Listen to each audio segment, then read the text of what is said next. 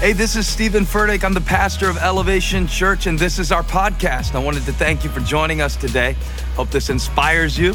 Hope it builds your faith. Hope it gives you perspective to see God is moving in your life. Enjoy the message. Turn in your Bible to Mark chapter 3. I'll go to Matthew in a minute. I got so much scripture, this is gonna be overwhelming today. I hope you wore sweatpants because you're gonna get fat off of this bread from heaven today. You need an elastic waistband for this. God has been speaking to me because I asked him, I said, God, give me a message for your people. And he gave me so much to give. We'll see if we can get it done all in this one session. Mark chapter 3, I'm gonna pick up at verse 20. Do you remember a couple of years ago I preached Savage Jesus? And we were saying how Jesus isn't soft, Jesus isn't scared, Jesus is so great and so awesome and so powerful. And he's confident in that way that true authority always carries itself to know who he is and what he came to do. So I figured we'd spend some time with him today. Our example, the author and finisher of our faith. Let's spend some time with Jesus, seeing his example. In his days, things were much different than they are now. There was division, political division. It was different. The Bible's not as relevant in our times, but in his day, there was uncertainty, there was instability, and so he was dealing with things that we don't deal with as an advanced civilization.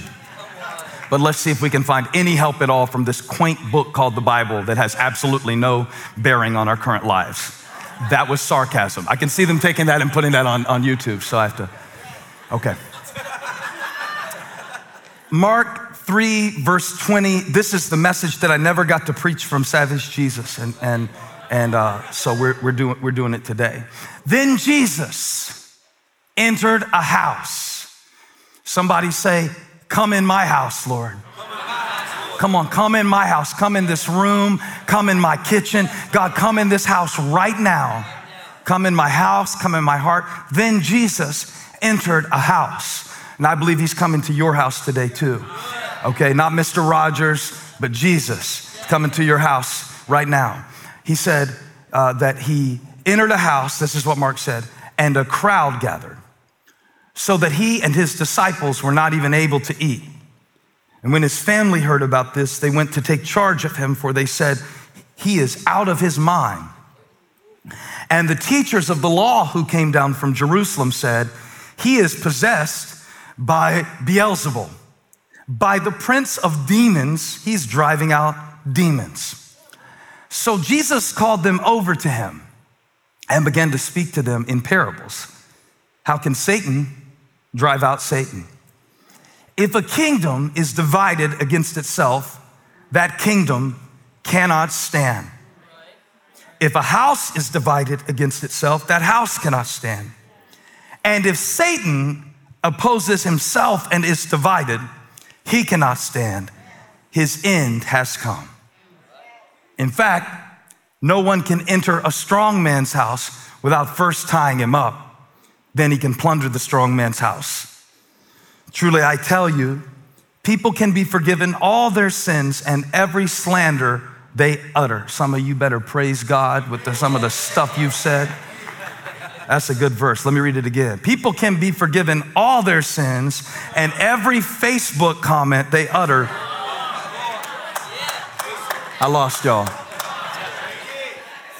But whoever blasphemes, listen to this, against the Holy Spirit will never be forgiven. They are guilty of an eternal sin. And he said this because they were saying he has an impure spirit. Then Jesus' mother and brothers arrived, right? Just at that moment of tension, this climax of conflict with the scribes. Here come his family members. And standing outside, I want you to pay attention to this. Standing outside, they sent someone to call him. Standing outside, they sent someone in to call him. What I want to talk to you today is from something you might have heard in school from your teacher. The message is called, Use Your Inside Voice. Did you ever have a teacher tell you that? Did you ever tell those fifth graders at Township 3 Elementary Hall? Holly was a school teacher when we first got married, and she taught these wild kids, use your inside voice. And of course, I always love to talk about my kids any chance I get because I'm proud of them, and using them as sermon illustration is a way that I have them earn their keep around the house. And, they don't do anything else. But I figure Abby is, a paradox, because she's the littlest one in our family and the loudest. And we often wonder about Abby, how can she be so little and so loud? It's baffling to the mind. I had this flashback while I was preparing this week, thinking about use your inside voice of one time she came to me, and I'm not gonna make up what she said because I honestly don't remember, but she was probably fussing about her brothers. The odds are very high that that's what she was tweaked about. She says, there's a lot of people around. I think it was at church. I think it was at church and there were people around. So she's so loud and she doesn't even know how loud she is. And I say, baby, I'm listening. Use your inside voice. She goes, without adjusting her volume 1 decibel, this is my inside voice. She was so confused, so frustrated. This is my inside voice. I wonder about your inside voice. And what I wonder is, what is your inside voice? Mine would scare you. My inside voice. I'm using that not to mean my volume level. I'm using that to mean my thought process and how critical I am of myself. Even right now in this moment, there are 2 preachers preaching, the one you hear and the one I hear. And in between everything that the one you hear is saying, the one I hear is trying to stop me from saying what I'm saying. Your inside voice. Because I wonder about your inside voice, because Holly's not that self-critical like I am. And I've often wished that I could take a break from my brain and spend a day inside of hers. I would thought that would feel like a vacation because she's really nice to herself, it turns out. And one time we were watching this movie and they were externalizing an inside voice, and it was so harsh and it was so bad and it was almost demonic. And I told her after the movie, I said, that's exactly what it sounds like in my head. She said, really, that's the dumbest movie scene I've ever seen in my life. I didn't relate to it at all. And we were watching the same movie and having a completely different experience within our own minds. I wonder about your inside voice. Abby said, this is my inside voice. It's just normal to me. I just walk around talking at this volume all the time. Somebody asked me sometimes, are you the same off the stage as on the stage? I was like, well, I hope I have the same character, but I don't speak at the same volume. It'd be so weird to walk in the house, This is how I find my... Like, sit down, take out the trash. This is how I wash the dishes. I don't do that at home. Different approaches, right? And what I noticed about Jesus, I promise this is a sermon from the Bible, from the passage I just read you. What I noticed about Jesus is that he was rarely, if ever, driven by the opinions of outside voices. Think about it. I grew up hearing all about how Jesus died for our sin, and he did. That's foundational. But what I wonder about for a lot of us, your inside voice, my inside voice, all of the voices that we consume on a daily basis, whether we read them with our eyes or hear them with our ears, all of the inputs, all of the noise that I mentioned earlier. What I wonder about that is, have we accepted that Jesus died to forgive us for our sin, but not experienced that he also died to deliver us from cynicism? Can I preach for 3.5 hours today? Maybe we'll do that. Maybe we'll just preach and chop it up and run it to the end of the year. Because Jesus didn't just die for my sin. He died for my cynical heart, which I will mention multiple times in this message, but it's all from the text. I mean, think about it. Jesus' greatest struggle in life was not the temptation to sin. He was perfect, blameless, God of God. He was the son of David, but he was also the lamb slain from the foundation of the earth. That means he was perfectly pure. That means that no matter what he was tempted with, he knew within who he was. Yet we see him in this passage, like so many passages, dealing with the cynicism of those he came to save. Not the people outside the church, but the passage I read you said that the scribes came all the way from Jerusalem to Capernaum, where he was doing his ministry around the Sea of Galilee. Remember, he was born in Bethlehem, grew up in Nazareth, and then he moved to Capernaum. That's cool. He moved away from where he came from to do what he came to do. I'll come back to that. I promise. If I forget, come up here and tell me to go back to it because it's very important. Now, these rulers come from Jerusalem and they come to accuse Jesus. They're fired up and mad, probably not because of what he's doing, but because they are not able to do it. So when you see someone who is able to do something that you can't do, it is easier to criticize it than it is to be challenged by it. For many of us, I feel like preaching, cynicism has become our strategy. It's how we deal with disappointment. We don't get our hopes up, then no one can bring them down. For many of us, cynicism serves as a shield to keep us from ever exposing ourselves to the elements of mystery, which are the essence of faith in God. These cynical scribes. Can I tell you about the scribes? They had a lot of knowledge, but they didn't have real wisdom. They had a lot of knowledge. Information was their specialty. They were trained in the law and discipline. These were not pornographers. These were valued members, esteemed members of the Sanhedrin, the Jewish ruling council.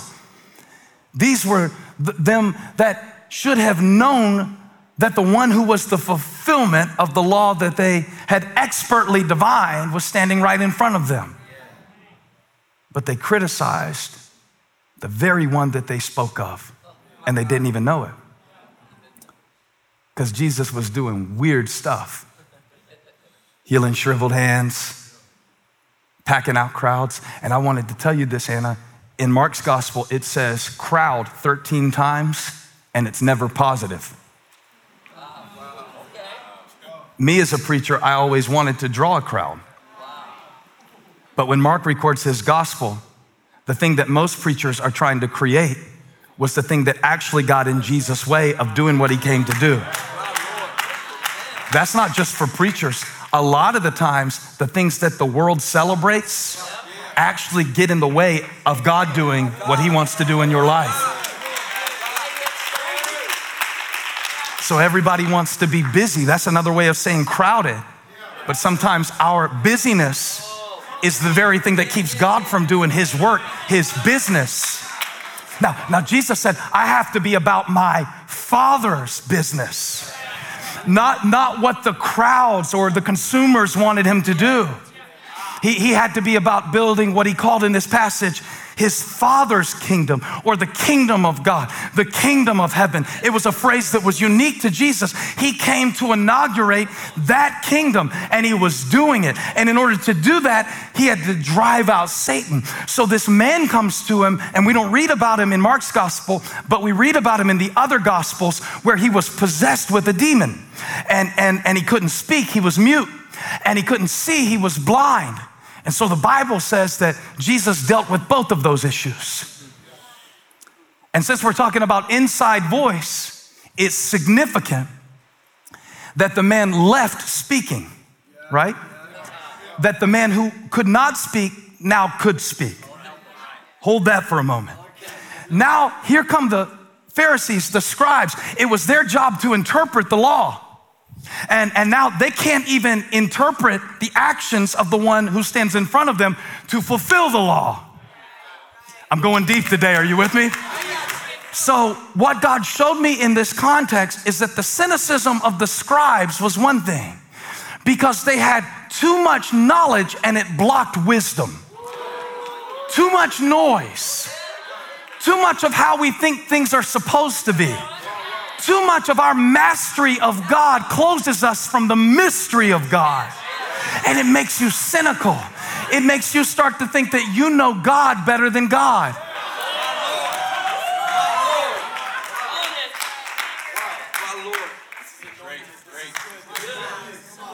Before he died for our sin, he had to deal with their cynicism.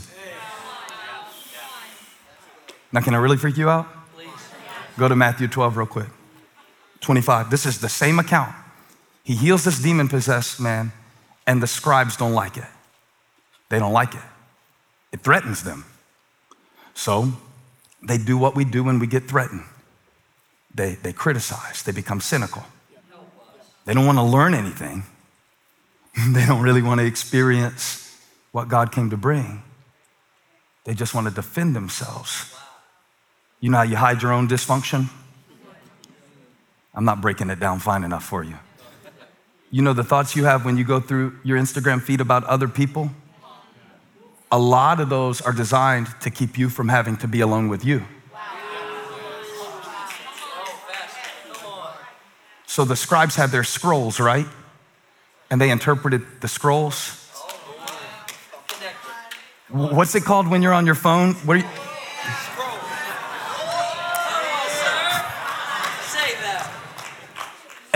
And they accuse him of doing the devil's work, but they don't do it out loud. This is what I want to show you, verse 25. Jesus knew their thoughts. If that happened every time you came to church, you'd stop coming. Be honest about it. Come on, tell me about your inside voice. I've told you about mine. Mine will tell me the most horrible things about myself, about others. It is unthinkable. It is not PG-13 what my inside voice says to me. I'm sorry, but it's not King James English. I'm sorry, it's not Greek. It's compound cuss words. It's cuss words in tongues. It's cuss words that bypass cultural cuss words. I'm talking about my inside voice. And Jesus heard what they said in their heart. So it goes to show you can have all the words right. You can sing all the songs. You can do all the stuff. You can call yourself a certain label. Jesus knew their thoughts. And we think that he came to deal with our external values. He came to deal with your inside voice. I want to talk about your inside voice. I want to talk about the temptations that you don't bring up in e-group. They are not Zoom appropriate. They are not church appropriate. You don't need to tell anybody. But he knew their thoughts. The word was made flesh. That means he already knows. He knows it before you speak it. It's so silly what we try to hide from God. When he hears your inside voice. He hears your inside voice. One scripture says that his spirit interprets your groans. When you don't know what to pray and you can't find anything to pray and all you can barely do is move your lips, he interprets that. The scribes can't do it, the Savior can. He knows how to interpret the events of your life. He's good at that. But we're not. So they see him, he makes a mute man speak, and they go, that must be the devil. Because you know in church, we love nothing more than to blame the devil. We should do a word count on one of my sermons one day and see if I say Jesus or the devil more in my sermon. I might be embarrassed.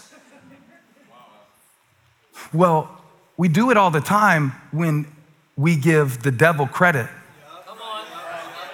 for something that God is actually trying to do. That's what they were doing in the passage. Oh, the devil did that.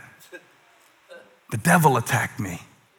That was the devil. It wasn't the devil. And I don't know if you want to write this down. Yeah, write it down. The devil didn't do it. The devil didn't do it. Sometimes your decisions did it. The devil didn't wreck your car. You trying to turn the radio station at the same time you tried to return the text, that wrecked your car.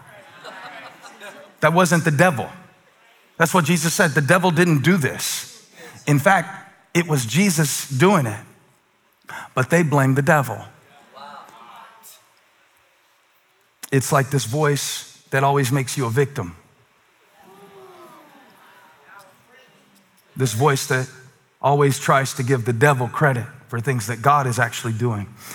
Isn't it crazy that the kingdom of God was coming, but their cynicism stopped them from participating in it? Oh, the number of times that you and I have missed the God who was in our midst and the miracles he was performing because of a cynical spirit. And I'm going to show you where all that comes from in the text. See, in the text, you have a contrast. It's the kingdom of God and the kingdom of Satan. Did you notice that? He said, if Satan's kingdom is divided, it will fall. And the crazy thing about it is, Satan is more strategic about his kingdom than a lot of God's children are about God's kingdom. Because we do all the time what the devil knows better than to ever do. He says Satan won't fight Satan, he's bringing a kingdom. But we as God's children, we don't have enough good sense. So we embrace strategies of cynicism and we call it wisdom. So let me tell you something, and it'll come up on the screen when I say it online later. Not right now, they'll put it on later. And I promise you it's gonna come up on the screen. Cynicism is counterfeit wisdom. It looks like wisdom. It looks like that Tag Heuer watch that I bought for $30 in New York. It looked like a tag. It wasn't a tag. It looks like the truth. It isn't the truth. It looks like righteousness. It's not righteousness. It looks like faith. It's really manipulation. Cynicism is it's as fake as that Louis V. Gucci bag that you picked up online from it's as fake as that when you go through life with a cynical spirit. That is not the Spirit of God. And let me just tell you something right now. I don't intend to run this pulpit with a spirit of cynicism no matter what happens in the world. Gospel means good news, good news, good news, freedom. I'm gonna preach that from this pulpit. I'm gonna preach that from this pulpit. How about your pulpit? Whose report will you believe? What's your inside voice? So he's building this kingdom. In the contrast, at first, I thought it was God versus Satan. Then I thought, well, that's kind of it, but it's something else too. And then I thought, well, maybe it's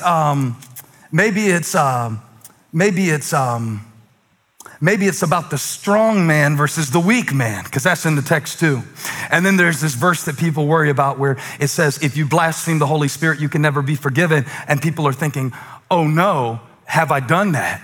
But if you're even asking, have I done that? You haven't done that, because that is the Holy Spirit convicting you, which means that you are not denying his work inside of you. So when he says anything you say or do can be forgiven, that's based on the finished work of Christ that he was completing. But what cannot be forgiven is a sin that you will not deal with. And that's why he mentions the Holy Spirit. So on one hand, you have the kingdom of Satan versus the kingdom of God. On the other hand, there's like a division. He says a house divided against itself. He's talking about the eternal versus the temporal. Okay. The eternal versus the ephemeral. What lasts forever versus what's gonna wither and fade. The word of the Lord versus the values of the world. But here came the real thing for me, and it went all the way back to the beginning. Do you remember how when I started reading the text in verse 20, I stopped and it said, then Jesus entered a house. And you're probably thinking like, come on, man, get on with it. Don't make a big deal about this. No. Everything significant that happens in this text happens on the inside. He entered a house. Probably Simon's house, Peter's house. That's where he stayed in Capernaum. Yeah, that's where he stayed. And they probably just got done repairing the roof. Because in Mark chapter 2, there was a big crowd and the man who really needed help couldn't get in, so they tore off the roof to get the man down to Jesus. So now the roof is freshly repaired. There's another crowd. Peter's telling Mark the gospel. He's the one who gave Mark the account to write, and Mark wrote it for Peter. So Peter puts in there, we didn't even have a chance to eat. I think that's probably due to what he was really focused on, Like of all the things to remember, Jesus is driving out devils and Peter's like, and we missed lunch. You know how we get focused on the temporal. But really the contrast that I want to bring up is external, internal. Because not only is Jesus receiving criticism and opposition from the scribes, but his own family? I never heard more people tell me than this year in 14 years of pastoring how they're not even speaking to their own family. It's got us so divided with different things that are going on. And yet when I preach the passage, everybody thinks they're Jesus.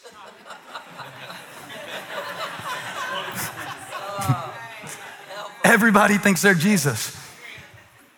So if I preach this and I say, his family was standing on the outside of the house, everybody thinks that they're Jesus in the passage.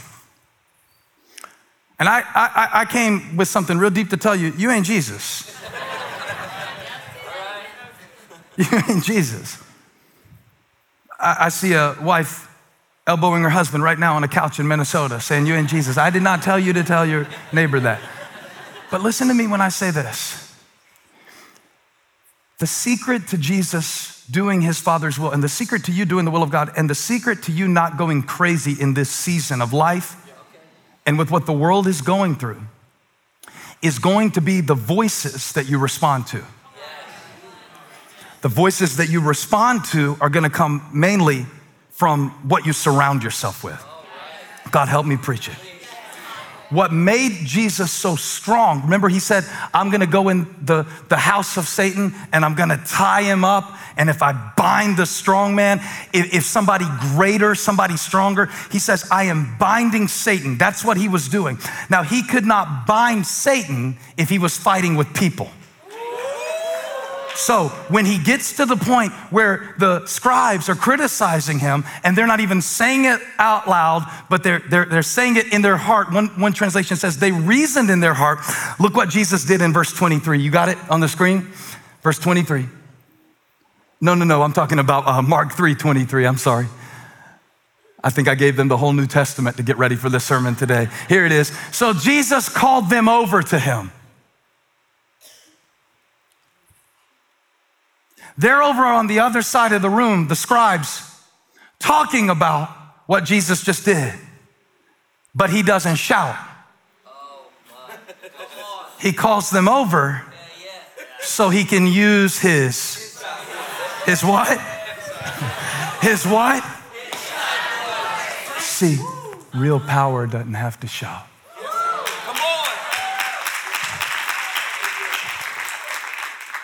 He called them over. He knew where he came from. He knew who he was. Do you? Do you? I'm checking on your inside voice. On one hand, externally speaking, I am the child of faith, Bracy Lyles Furtick.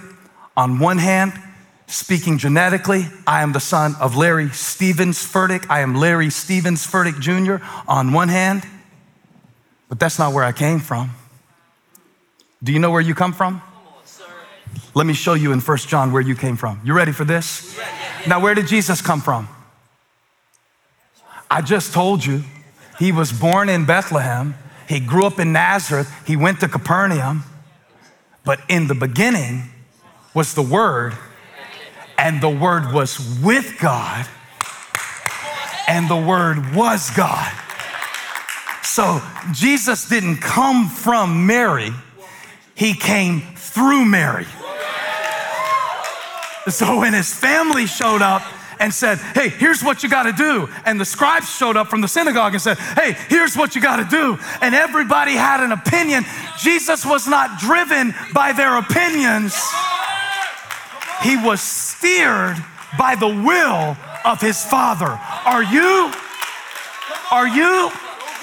Because if you're not, you're going to be tossed and driven with the wind, and your emotions are going to ruin your life, and your cynicism is going to constrict your wisdom. 1 John 4. Where do you come from? Ask somebody, where do you come from? Look at them in the pupils of their eyes. Y'all didn't say it in the room. Where do you come from? Ask them again, where do you come from? You don't even have to answer. I'm going to answer it. You ready for this? This is 1 John 4, verse 4. I love this Bible verse. I've quoted it a lot, but I don't think I ever understood it till this week. 1 John 4, 4. You ready? You, dear children, are from God. Kick this mother. Okay? You are from God and have overcome them. You are from God and have overcome them, because the one who is in you. It's hard for me to say this like I want to say it. It's so powerful to me. It reminds me of a lady. She came up to me one time after I preached. She had a deep Southern accent, and she said, aren't you from Moncks Corner, South Carolina? I said, yes, ma'am. She said, I'm from Summerville, which is only 20 miles from Moncks Corner or so. And that's where my rival high school team, football team, the Summerville Green Wave. So I said, well, I won't hold that against you. You know, that little small town humor, give her that little Moncks Corner. I said, well, I won't hold it against you because I'm a Berkeley Stag and they're the Green Wave. I said, it's all right. She said, well, then I got a question for you if you're from Moncks Corner. Why don't you talk like where you come from? She said this about my accent, but I want to ask this about your attitude. Now, I just read you a Bible verse. I just read you a Bible verse that said you are a child of God. LJ, I didn't get a B12 shot. Give me a B3. You are a child of God. So why don't you talk like where you come from? You come from God. You come from royalty. You flow from his side. Talk like where you come from. I'm looking for 30 people to have church with.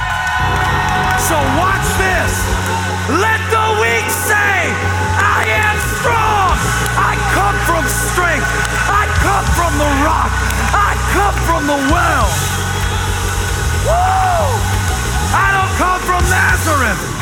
I don't come from Moncks Corner. I didn't come from Larry. I came from the Lord.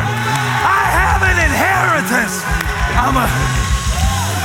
Y'all do it real quick. Give God 20 seconds of praise. Like you know where you come from.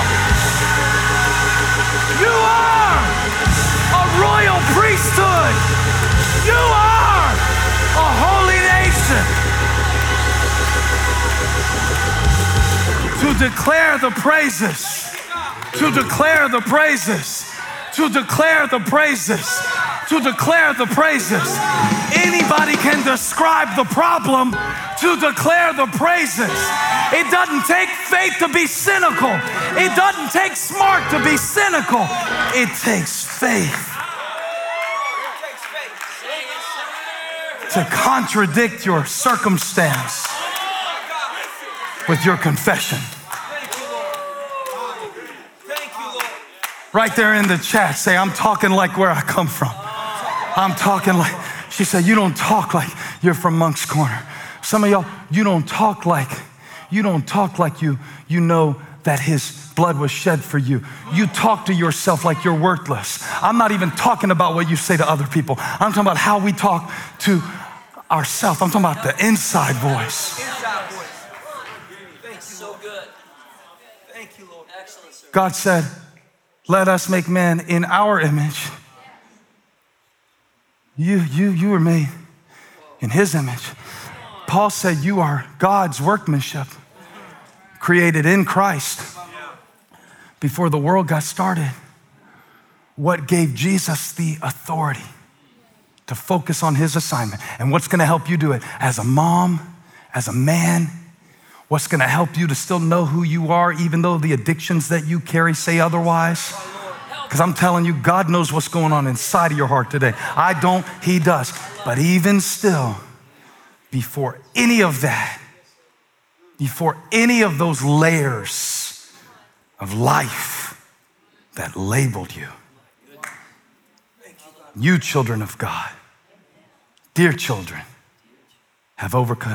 Greater is he that is. If I could teach you one thing about God today, I can't tell you who he is because that would take the rest of my life to even read the introduction. But I can tell you where he is in one word. Thank you, Lord. Inside.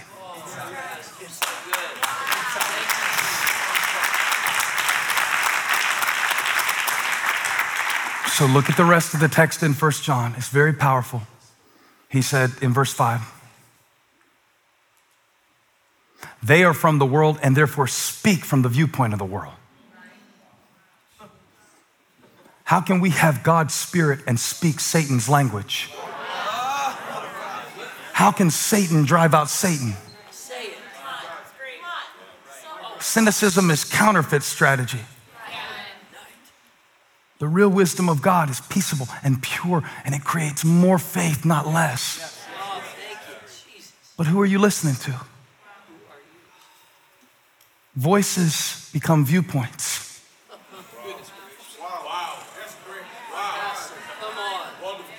He said that you come from God, but you listen to the world. You come from God, but you listen to the opinions of people who don't have your best interest at heart.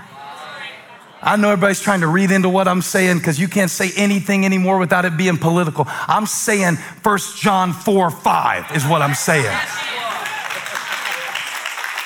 That worldly values have no place in the heart of a Christian. That's right, preacher, that's why I don't smoke. The Bible don't even have cigarettes in it. This is not about the external stuff. That's not what he's writing about. He's saying there are false prophets that have come, and the way you can recognize, put it back up, verse 5, he says they speak from the viewpoint of the world. You see it? Voices become viewpoints. Voices become viewpoints. What you hear gets in your heart. What you scroll gets in your spirit. I'm helping somebody in the most practical way today. Help me help them, Lord. Help me help them, Lord. The Lord said, this is why you're stressed. Cynicism is not wisdom, it's a sickness. They are from the world. They speak like the world. Why would we have the Spirit of God and speak the language of Satan? Just the things we say to ourselves, about ourselves. He said the world listens to them. But watch what I found in verse 6. I love this. We are from God. And whoever knows God listens to us. That really got me, man. Because I pictured Jesus, there's a crowd around him, and they want something from him. How many of you feel like there's people that want things from you all the time? I know you're sitting next to them, so you can't really raise your hand on that point. I know, I hear your inside voice. The Lord Jesus Christ, the Word of God made flesh, the incarnate eternal, in itself that's a contradiction, is standing with a crowd, surrounded by scribes, and even dealing with the cynicism of his own family, right? But he knew where he came from. We are from God. This week in your heart, I want you to, and don't start playing soft music because I'm not closing. I want you to talk like where you come from. Talk like where you come from. Or another way to say it, use your inside voice. The world is so loud, you think it's normal, like Abby. This is my inside voice. I'm just a pessimistic person. That's just the way I am. What about the great I am? I thought we just read a verse that said, greater is he that is in you than he that is in the world. So what about that? Voices become viewpoints, right? I thought you were seated in heavenly places with Jesus, where he reigns. So what are you doing down in the sewer of cynicism? The real issue isn't whether our nation is divided. The real issue is whether your heart is divided. Do you really trust his authority? Jesus had internal authority. You know what that means? He didn't need other people to tell him who he was. That's so cool. Wouldn't you like to get there? I would. You're already there, Andrew, but I still got some work to do, right? If I had your beard, I'd be more confident too, but look at Jesus. In verse 28, he says something, you can't really get the full sense of it in English, but go back to Mark 3:28. Truly I tell you, this phrase is only recorded from the lips of Jesus in the whole New Testament in this way. And let me tell you what's interesting about it. Usually when a priest or a prophet would prophesy, they would say, thus saith the Lord. And the people would say, amen. It was a response to what was spoken that confirmed the truth of it, or a witness. Yep. Everybody say amen. Amen. Say it louder, say amen. Amen. Come on, say it like you're from Moncks Corner, South Carolina, Pentecostal Holiness Church. Amen. That was terrible. Don't ever do that again. That's terrible. Well, in the text, it says, truly I tell you, but the actual literal translation is, amen, I tell you the truth. What's weird about it is he said amen first. He is the only one who does that. I don't mean to bore you today. I know you want to get back to counting ballots, but can I talk about the Bible for 3 seconds? For 3 seconds. Can the Lord have 3 seconds of your attention? All right then. See, let me read this to you. Witherington said in his commentary, I read this really expensive book to be able to tell you the significance of this moment. And Jesus goes on to say this in Mark's gospel over and over again. The phrase is, amen, I tell you the truth. Amen, I say to you. And this is the first instance in Mark. But listen, this phrase, which was characteristic of Jesus, get ready to shout, suggests that he felt free to vouch for himself.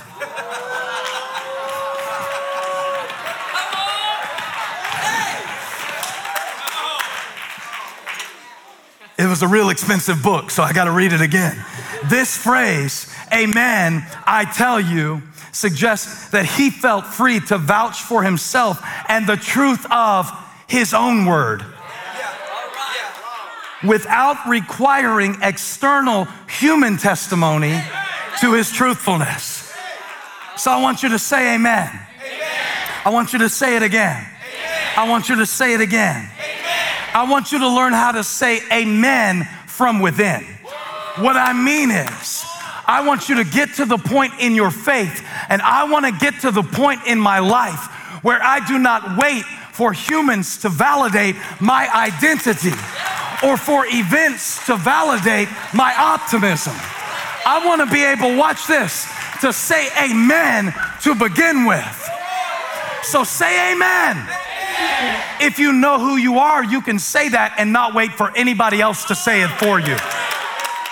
If you know what he's spoken, if you know what he said, if you know where you come from, you can start your, this is so grammatically incorrect, but theologically it's so powerful because Jesus wasn't waiting on anybody else for an amen. He wasn't waiting for anybody else. He wasn't waiting for anybody else. He had an amen that came from within. And I think we've lost that. I think we are so consumed with the voices of others that we can't even hear our Father. And then we start asking God to take away things that we put in our hearts through the wrong voices. But today the Lord said it's going to be a better week for you because you're going to begin with amen. Clap your hands. I'm gonna try that again. Clap your hands like you're not at the Masters. Clap your hands like what God spoke. There you go. Clap your hands. I'm gonna need 13 of y'all. I'm gonna need 30 of y'all. I'm gonna need somebody to clap your hands.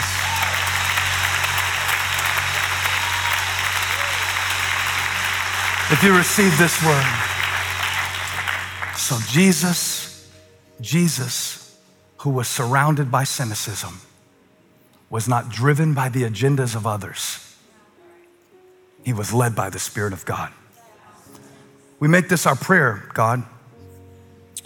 We came today so you could deal with our inside voice.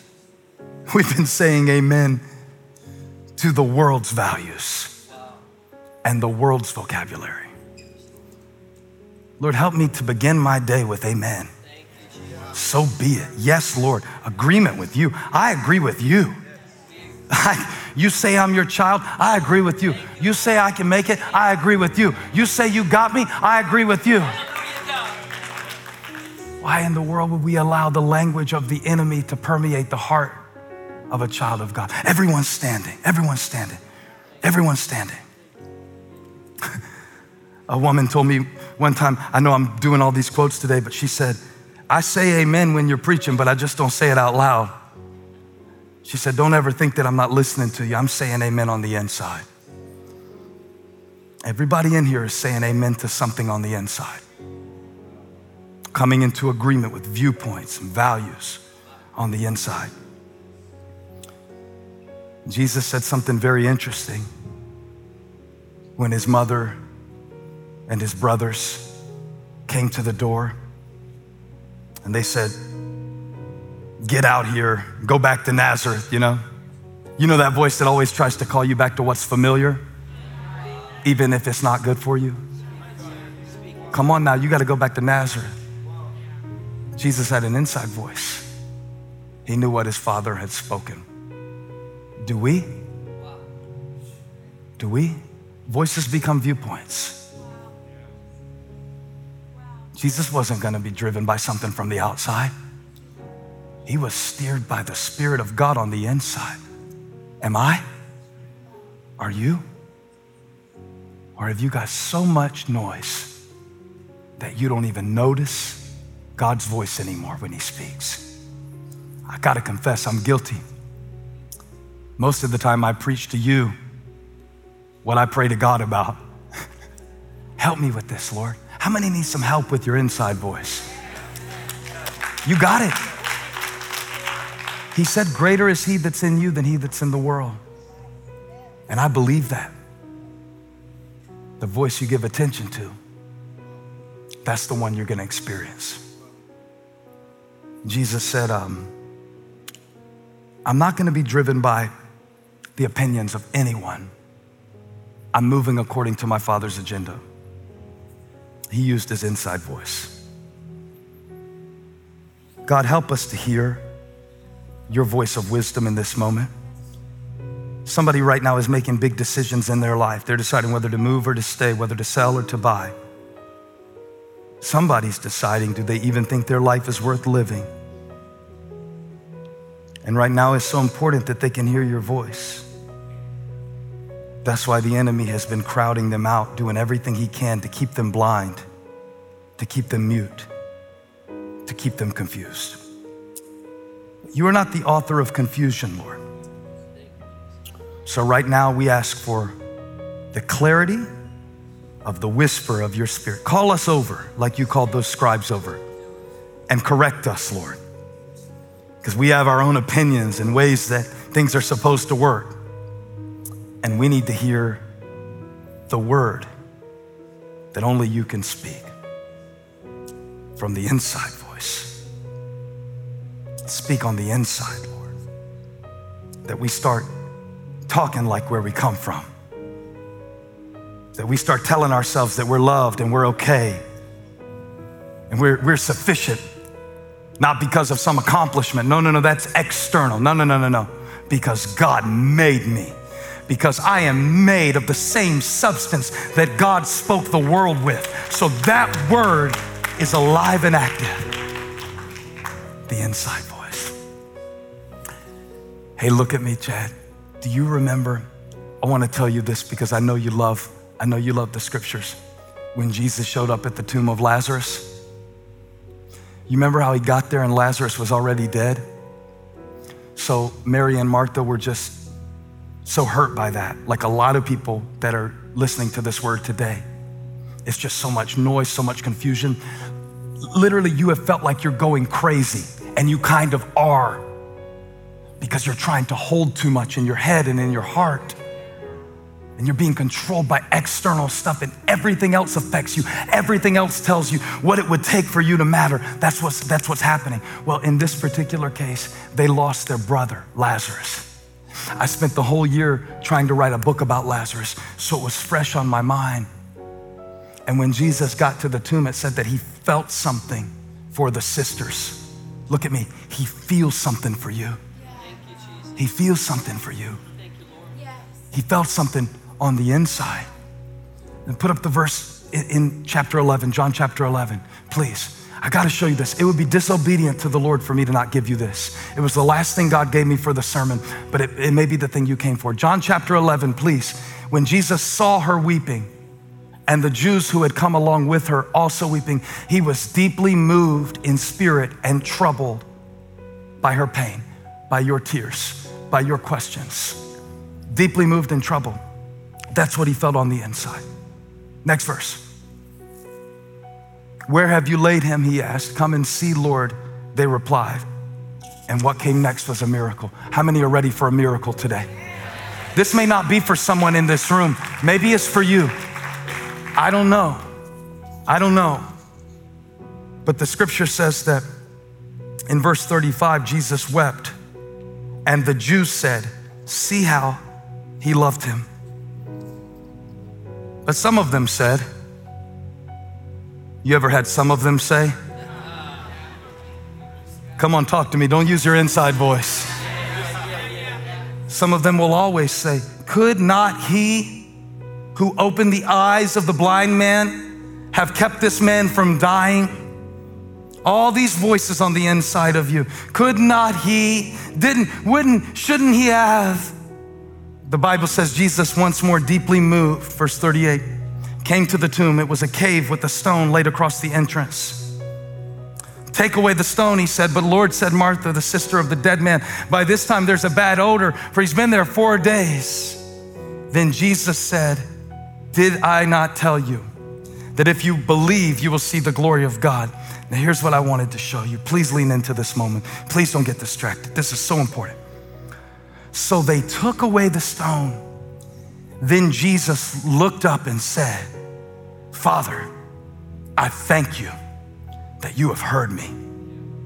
I knew that you always hear me, but I said this for the benefit of the people standing here, that they may believe that you sent me. Verse 43, this is what I'm familiar with.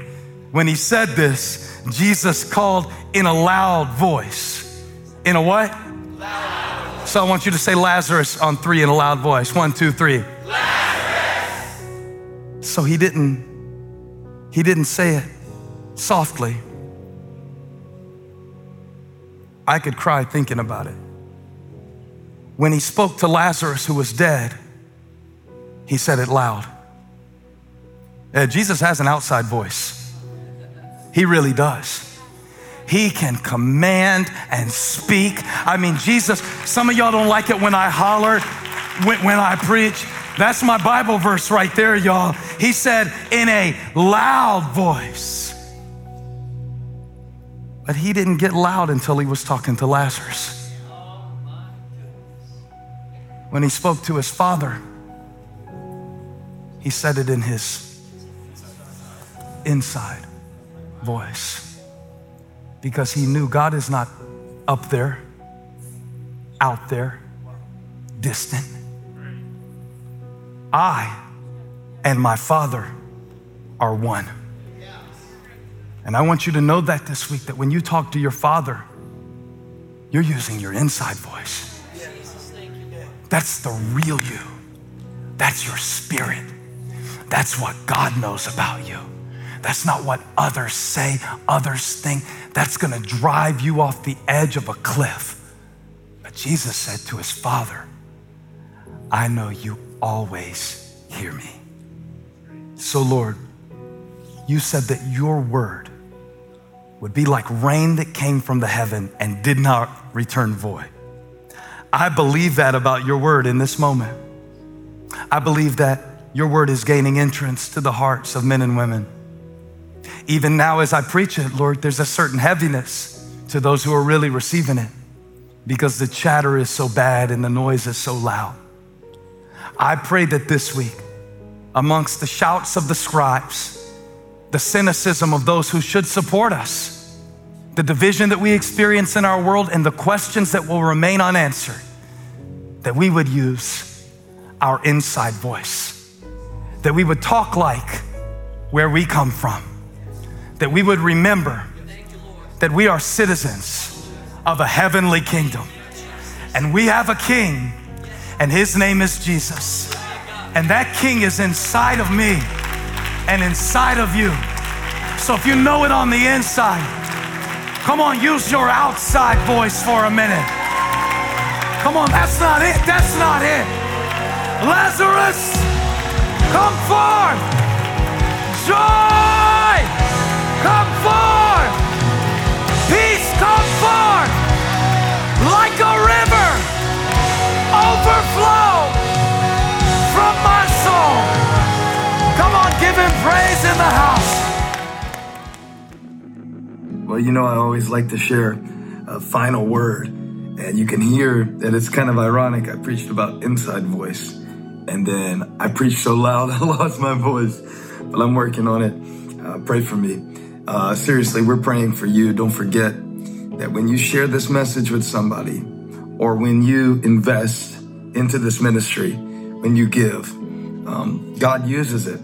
It's planting seeds of the gospel, and we need it right now more than ever. So I want to thank you for keeping the word of God going strong. There are so many thousands of you that make up our EFAM around the world. It used to stand for extended family, but 2020, now it means everyone. And so we just thank you for being a part of this global ministry, this global family. It is an honor for me and for Holly to share God's word with you. Make sure you subscribe, and don't forget this week, use your inside voice. Subscribe, share, all that.